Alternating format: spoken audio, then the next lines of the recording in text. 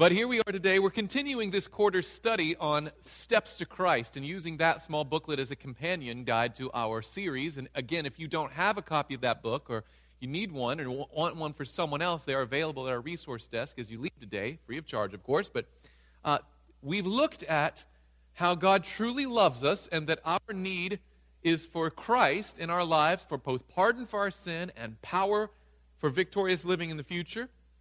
In a spirit of genuine repentance, hopefully we've confessed whatever sins might be between the Lord and ourselves and made things right between our fellow man and ourselves. And now we turn our attention to what goes next, going forward, pushing on in the future. How does the personal revival and reformation of repentance and confession and starting things off right with God and each other continue as we go forward in our daily life? The chapter title and the message title today is Consecration. How do we devote our lives to Him going forward? But before we begin any study, of course, let's begin with a word of prayer.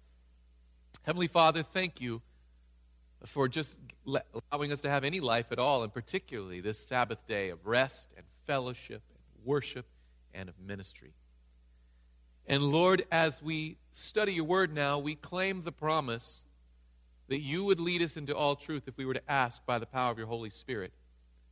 And so, Lord, we expect great things. Lord, let us be teachable, is our prayer in Jesus' name.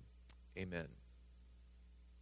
If you would, please go to the book of Philippians. Philippians chapter 2. We're going to look at the Apostle Paul's counsel to the church at Philippi. And as you're finding Philippians chapter 2, I want to lay out some principles that we're going to be developing in our message today. Some basic premises will be the foundation of our study. First of all, it is important to understand that the maintenance of a growing Christian experience is not passive, expecting God to simply carry us effortlessly through each day. It's not a passive thing where we come to Christ, we accept His salvation, we repent of all of our sins, and now we say, Lord, I'm yours. We close our eyes. We just let Him do His thing. It's not passive. There's an active agent for us to do, something that we're supposed to do. As Paul left the church in Philippi, he urged them to maintain their standing with Christ. Looking now at 1 Philippians chapter 2, verses 12 and 13. Notice what his counsel is. Therefore, my beloved, as you have always obeyed, not as in my presence only, but now much more in my absence. Notice he's saying, I'm leaving and you're going to be on your own now. Work out your own salvation with fear and trembling. For it is God who works in you both to will and to do for His good pleasure. Let's break down his counsel here. Clearly, Paul taught that there is something of an ongoing work of obedience committed to us. He says, you work it out, right? But in the same breath, he explains that it is only by the power of God that we'll even want to or be able to accomplish His will. So it's not like we're saying, Lord, I'm taking over from here, I'm on my own, nor are we saying, Lord, you take over here and I'm going to stand back and watch. Apparently, we work it out through the power of God in our daily lives. Does that make sense? Okay, now, the misconception, prevalent as it is and appealing as it may sound at least at first, that once I give myself to God, He will then simply take over.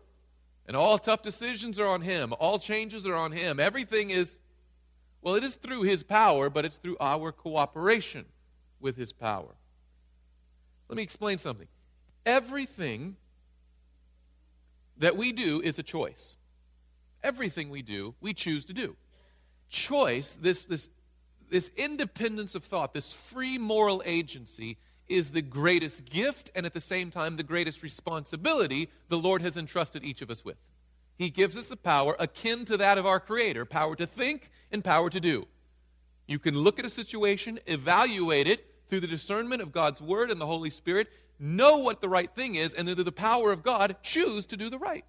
But the choice is ours. Everything we do is a choice. Now, God and Satan both do all they can to influence those choices, right? God sends His Holy Spirit to knock on the heart's door, to awaken conscience, to convict of sin, and Satan sends his evil angels to send forth temptations and distractions and discouragements, and there's an influence struggle, but the decision of who wins is ours. Disobedience and obedience is ultimately and finally our responsibility. The one choice, now follow me here, the one choice that we cannot make is the choice not to choose. Does that make sense? The only choice unavailable to us is the choice not to choose, because even in not choosing, that is a choice, yes? By not choosing to get up and go today, I am choosing to stay in bed, right? Everything that we do is a choice, and that choice is left to us throughout our Christian experience. Every day, this has come to us. Let's go to the book of Joshua, chapter 24. To the people of ancient Israel was given this great challenge, this poignant challenge that we read in Joshua chapter 24, verses 14 and 15.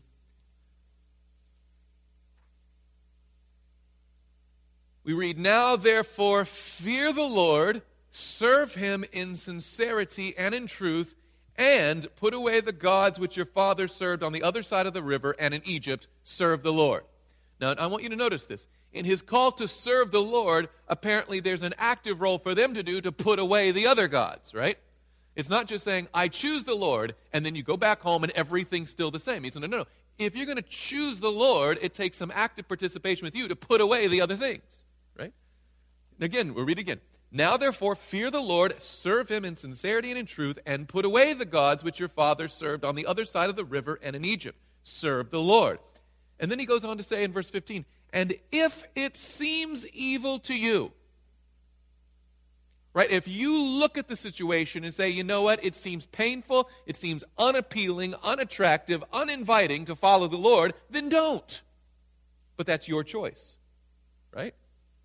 If it seems evil to you to serve the Lord, then what does he say to do? Choose.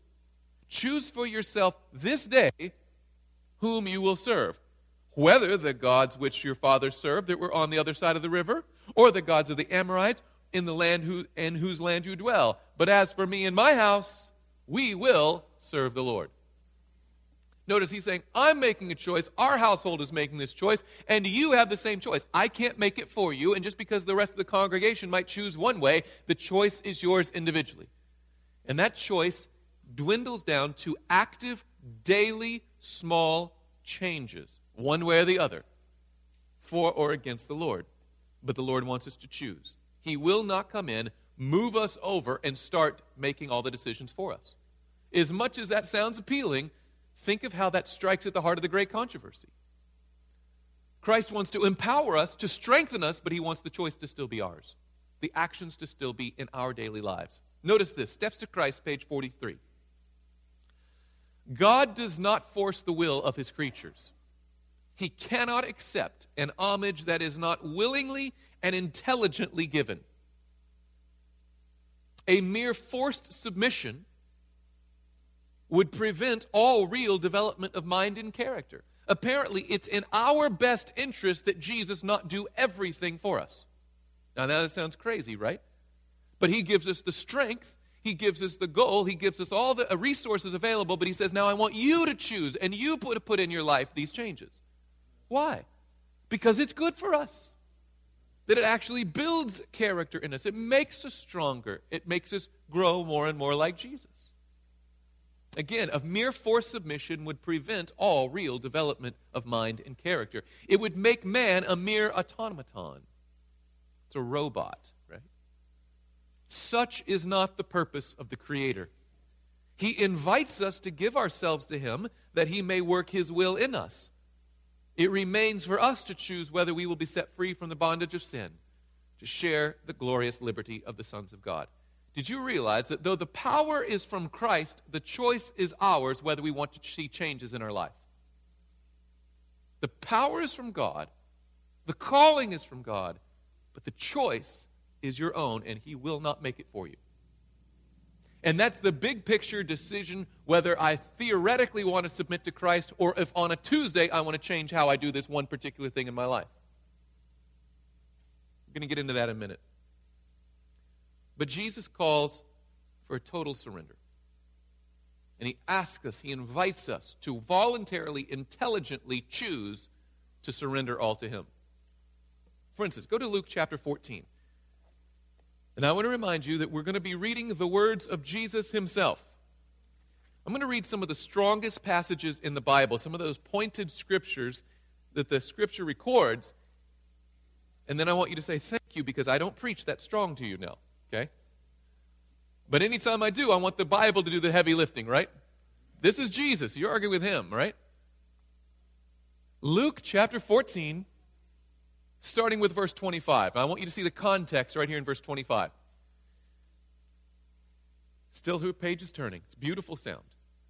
Luke 14:25. Now, great multitudes went with him, and he turned and said to them. Now, before we get to what he's turning to say, notice the context. Is this just a one-on-one conversation? No. It's a small group of disciples? No. It's a large multitude. Apparently, everywhere Jesus went, a crowd followed. You see that if he's going by the seashore, he's going to the city, he's going to a town, he's going down the road. Everywhere he goes, he picks up, he snowballs this group of people that just come along. And some of those are sincere. But you know as well as I do, just statistically speaking, not everybody is always on the same page. So Jesus addresses the crowd with that understanding in mind and says, I know that some of you are following me in sincerity, but some of you are just going with the flow. It's faddish, it's popular, it's easy, everybody else is doing it, but you yourself are not actively choosing, you're just kind of floating along. Now notice, he's speaking very pointedly here. If anyone, verse 26, if anyone comes to me and does not hate his father and mother, wife and children, brothers and sisters, yes, and his own life, he cannot be my disciple. My goodness. I've never made an appeal to start hating your mom. But what is Jesus saying? That you should have anger towards your parents and your family? No. But he's saying you should put me first in your affections, first in your priorities, first in your decision making. And some of you here are here not for me, you're here for mom or dad or this and that. You're just following along with the crowd. He said, if you really want to be my disciple, you've got to lay all of that aside, be willing to at least, to follow me. And goes on to explain this. Verse 27, and whoever does not bear his cross, of course the cross is that beautiful symbol of self-sacrifice, of giving of yourself, right? Does not bear his cross and come after me, cannot be my disciple. And he gives this illustration. For which of you, intending to build a tower, does not sit down first and do what? Count the cost. Whether he has enough to do what? Finish it. I cannot tell you how much I love my son Henry. I love him just so much. And he's started this new thing where he's always doing a building project. It always involves my tools. Always ends up involving my tools in the rain. Lately, for the last several months, he's been working, I kid you not, on his own volition, on building the GC conference. Sometimes it's a castle. Sometimes it's got walls. Sometimes it's got bridges. It's always elaborate, but it always ends up with my tools left in the yard. That's pretty much the end of it.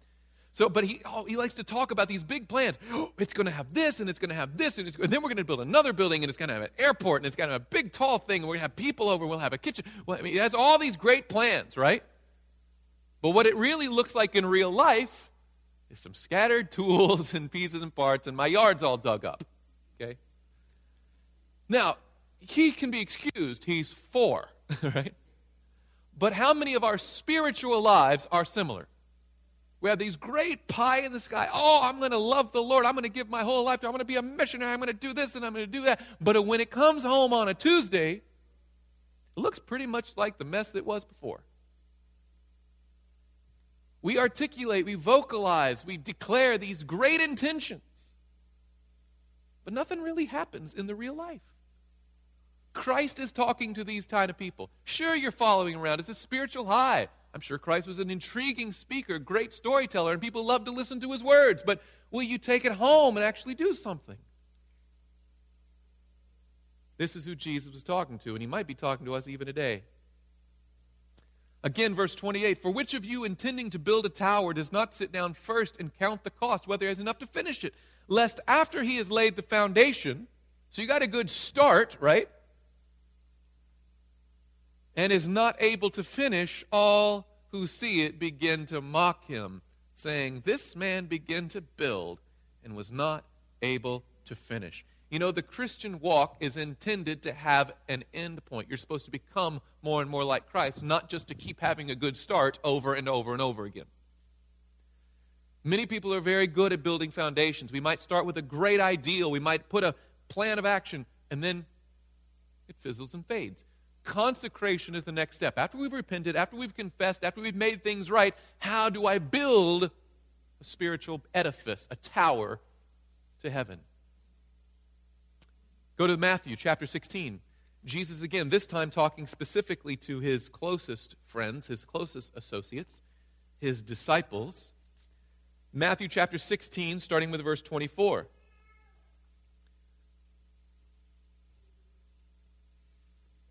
Then Jesus said to his disciples, if anyone desires to come after me, let him deny himself and take up his cross and follow me. Notice this time, he doesn't just say, take up your cross. What apparently goes along with that? Deny yourself and take up the cross and follow me.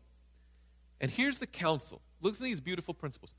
For whoever desires to save his life will what? Lose it. But whoever loses his life for my sake will find it. Notice he's saying, if you try to retain a part of your old life without surrendering it all, you're going to end up losing the whole thing. But if you're willing to give it all up, if you're willing to die, that's the only way to live. It's the great paradox of Christianity. The only way to really live is to fully die. Not just in theory, not just on paper, but in person in the daily life, surrender all those things to Christ. Watch this now. For what profit? He puts it into transaction language. For what profit is a man if he gains the whole world and loses his soul? Or what will a man give in exchange for his soul? And then we add on this verse. For the Son of Man will come in the glory of his Father and with his angels, and then he will give, and then he will reward each according to his declarations. Is that what it says? He will reward each according to their good intentions. No. You need to have a clear objective and a high aim, but the look is like, now what did that look like in the actual life? What did you do with the thing? Did you build a tower, or did you just talk about building a tower? It's the real question.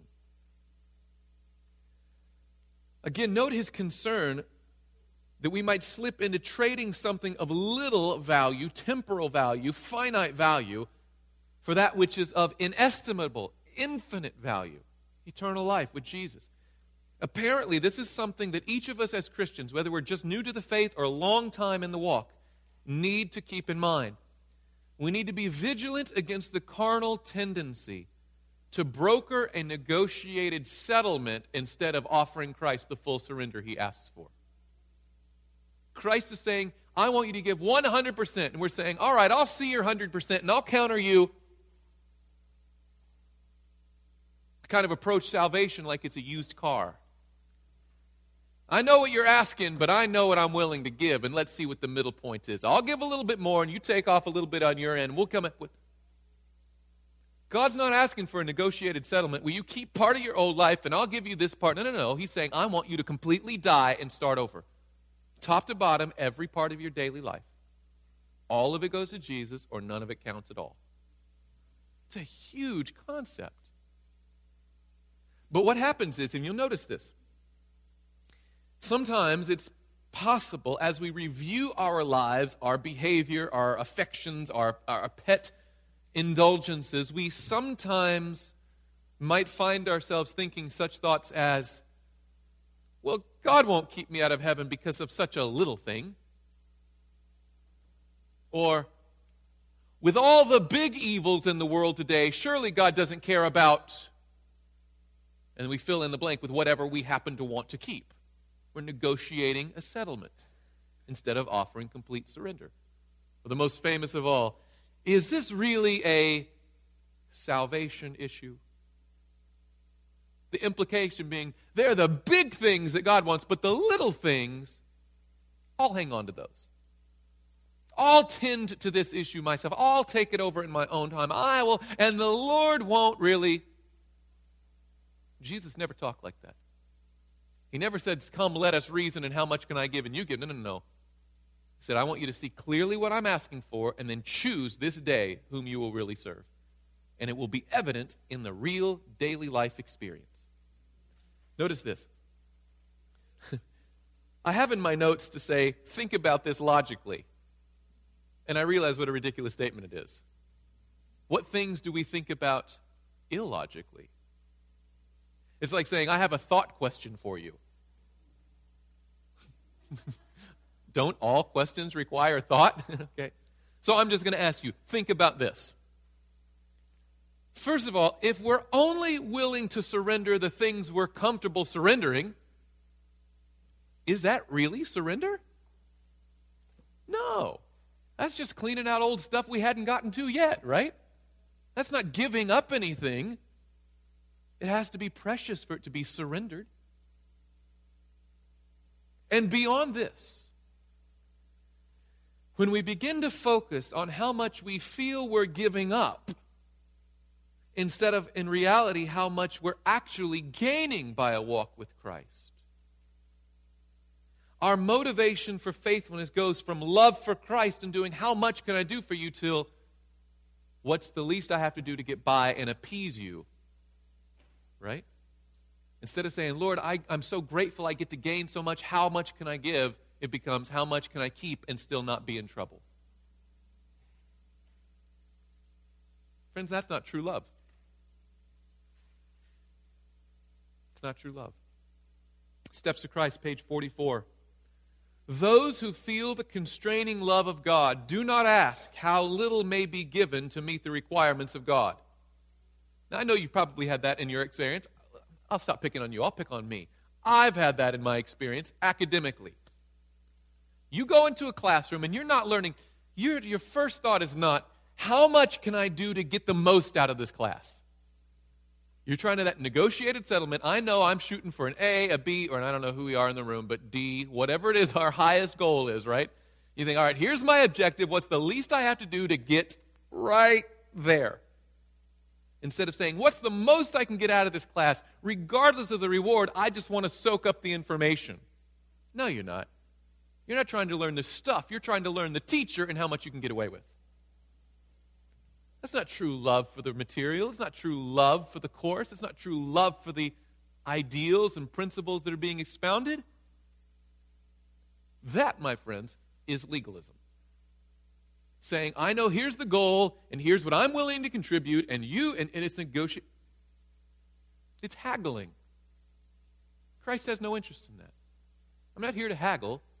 Christ is like, I'm here to take over. I want full surrender. Bottom line.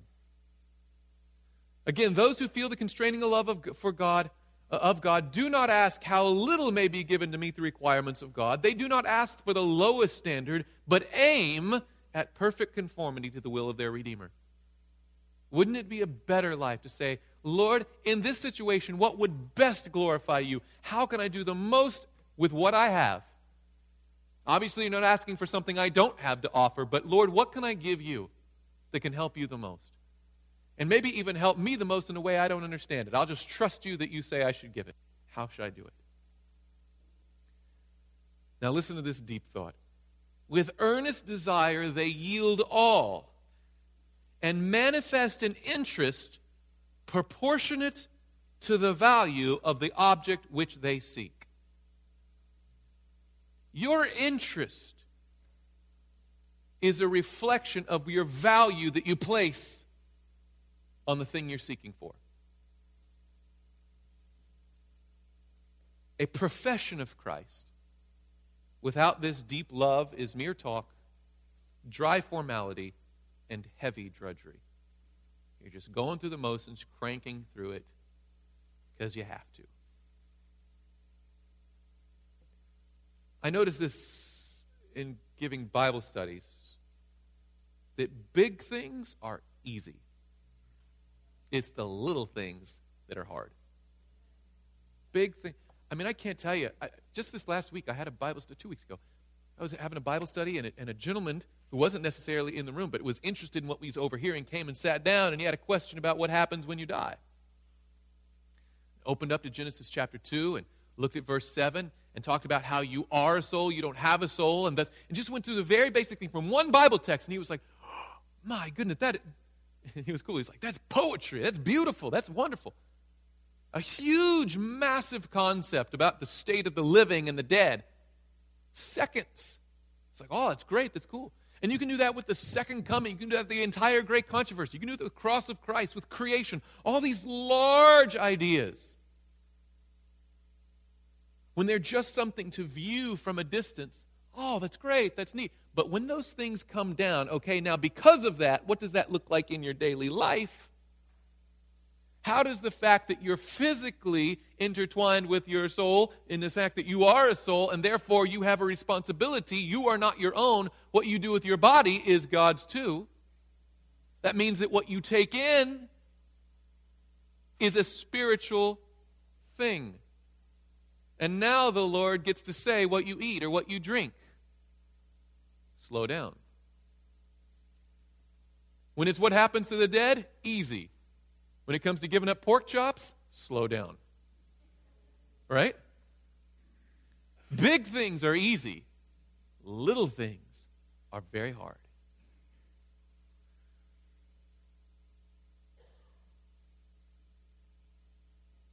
Big theological concepts pale in comparison to small practical duties. Things that directly affect me are the hardest of all. By the way, we never have a problem with a strong sermon as long as it's pressing on somebody else's toes. Right? But as soon as it lands home,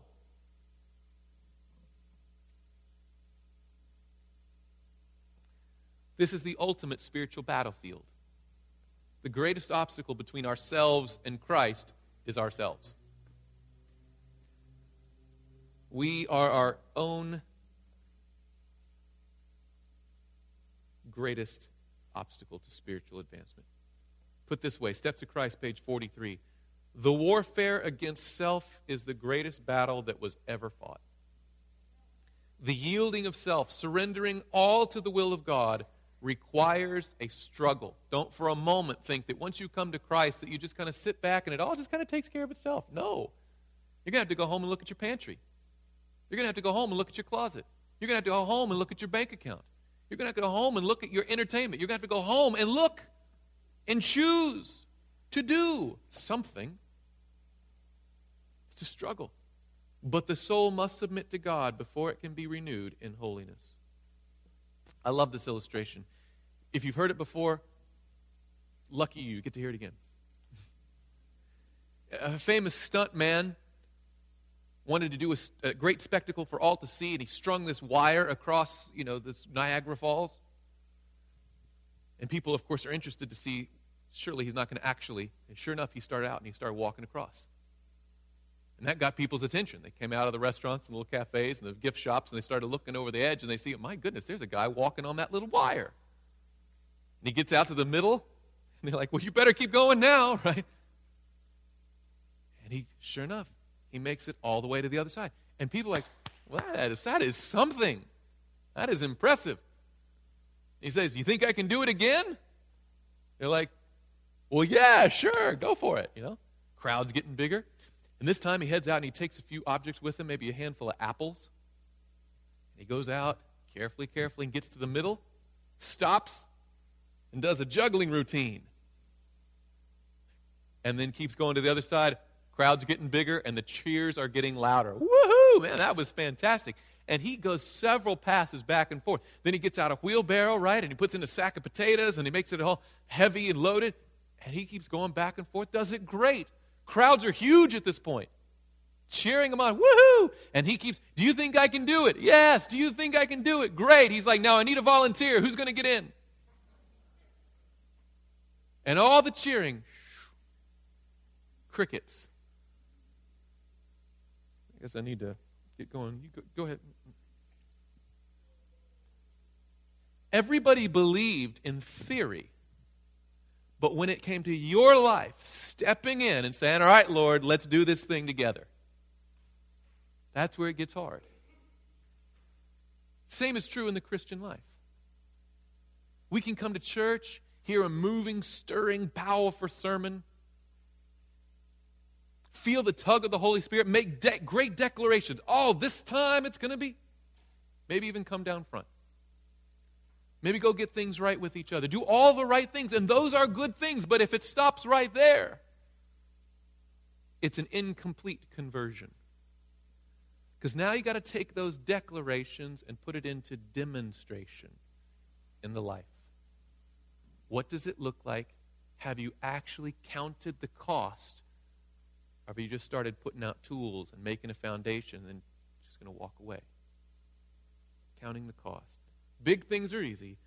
Little things are hard. Let me show you some. Again, I told you we're going to look at some of the sharpest rebukes in Scripture. Some of the most, not rebukes so much, but counsel. Powerful counsel. Stuff that I would be scared to say in sermons on my own if it weren't in the Scripture. Proverbs chapter 23.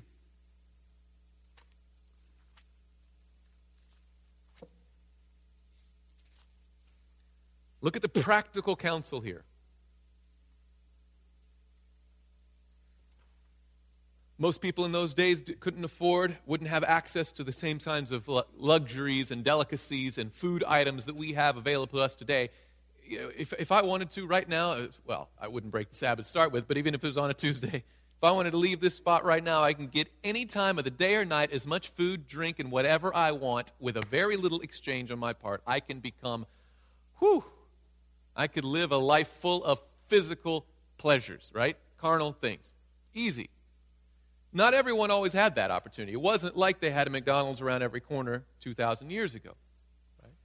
But the rulers, the kings, the nobles, the royalty did have that kind of access. And the counsel is given, if you ever have occasion to eat with them, look at this counsel. Chapter 23, verse 1. When you sit down to eat with a ruler, what's that next word? Consider. What does that mean? Think. Right? Consider carefully what is before you. Now, you might look into that like, ooh, and your eyes get big, and then your mouth gets big, and your hands start moving, blah, blah, blah, blah, eat the whole thing up. He said, no, before you do that, think. Okay? And then look at the counsel, verse 2. And put a knife to your throat if you're a man given to appetite. If you know that's your weakness, and you walk into that situation and thinking you're going to be fine on your own, you say you need to do some very practical, immediate, tangible steps to keep you out of trouble. So as soon as one hand picks up that nice, jelly-filled, glazed piece of delicate, what the next verse calls deceptive food, the other hand, get that knife, and the closer this one comes, the closer this one comes, right? Now, why would he say that? Is he saying now, if you're about to overeat, kill yourself? Is that what he's saying? No. But make some practical, tangible limits. Put some safeguards in place so that when that thing comes up, you'll be ready for it, so that when you sit down, you're going to think about it and you're going to have a practical plan of escape or a reminder or a way out. Matthew chapter 5. Jesus picks up on the same type of thinking. People might say, oh, that was the Old Testament God. Let's look at the New Testament Jesus Christ, who, by the way, is the Old Testament Jesus Christ. Amen? Christ says in verse 17, do not think that I came to destroy the law and the prophets, but to do what? Fulfill it. I'm here to show you what it looks like in life. And then he gives practical counsel about these big ideas and what it looks like in the real life. Remember, he starts with murder. He says, you've heard it said, don't murder, which, of course, we shouldn't murder. But I say to you, don't even be angry with your brother in your heart, right? Goes down to practical. Now he goes on to verse 27. You have heard that it was said to those of old, you shall not commit adultery. But I say to you that whoever looks at a woman to lust for her has already committed adultery with her in his heart. Okay? So he says the law is deeper than just the actions. It's the motive behind it. It's what's the root in the inside, in the heart. And then he gives some practical counsel. How do you avoid trouble? Verse 29. If your right eye causes you to sin, pluck it out and cast it from you. For it is more profitable for you that one of your members perish than for your whole body to be cast into hell. You've never heard me make that appeal, right? But Jesus does. Look at the next verse. And if your right hand causes you to sin, cut it off and cast it from you. For it is more profitable for you that one of your members perish than for your whole body to be cast into hell. Now the Bible talks about putting a knife to your throat, plucking out your eye, cutting off your hand. I don't know that the Lord intends for us to go around physically maimed or dead. However, there should be a common sense application of this in our lives. If you're prone to something that could lead you to trouble, don't just close your eyes and hope everything's going to be fine and just keep going like normal. He says, no.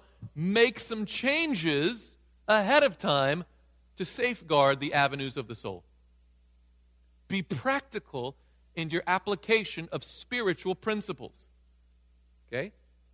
Now, I don't know what the things are in your life that you need to pluck out or cut off or put a knife to in your situation, but for instance, if you struggle with wasting time watching idle, horrible, immoral television,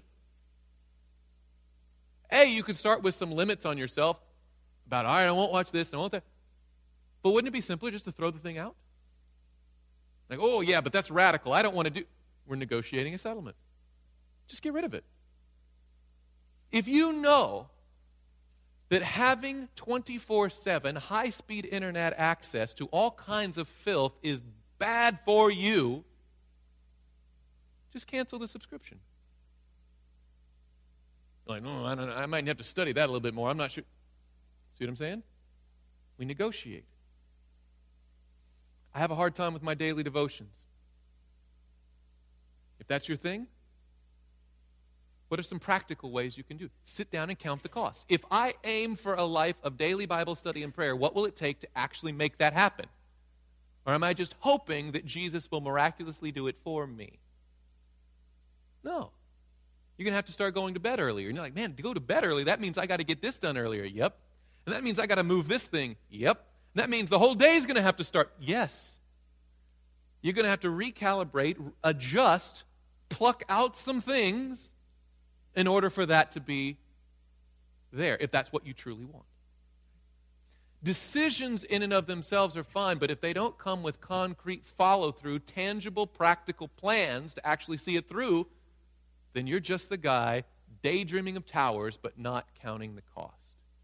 Is that making sense? Okay. So a life of consecration, now that you've surrendered to God, you recognize His love, you recognize your need for Him, you've repented of those sins, you've genuinely confessed, and now you're starting clean. How can you be sure? How can you take practical steps to make sure that the future doesn't look like the past? It's called counting the cost, full surrender. And this is the next step in our steps to Christ. What would it look like in your life? And I can't answer that for you. But this week, I'm going to leave that challenge with you. What would it look like, these grand, high spiritual ideals, in order for them to be realized in your life? Again, you're not doing the conversion. The Lord's doing that through you, but He says, now cooperate with me. Pluck out. Cut off. Put a knife to the whatever.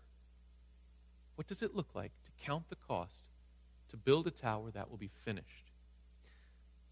Now, by the way, when we talk about cutting things out of the life or putting limits on ourselves or readjusting our schedules or readjusting our finances, by the way, we could do the same thing with time. We could do it with money, could we not? Lord, I want to return a faithful tithe and give generous offerings, but, I just can't right now. Why not? Have you even looked at your budget? Do you even know where your money goes? Does Taco Bell get more money than God? I don't know. I'm just making something up. But look at your finances. Actually sit down and look.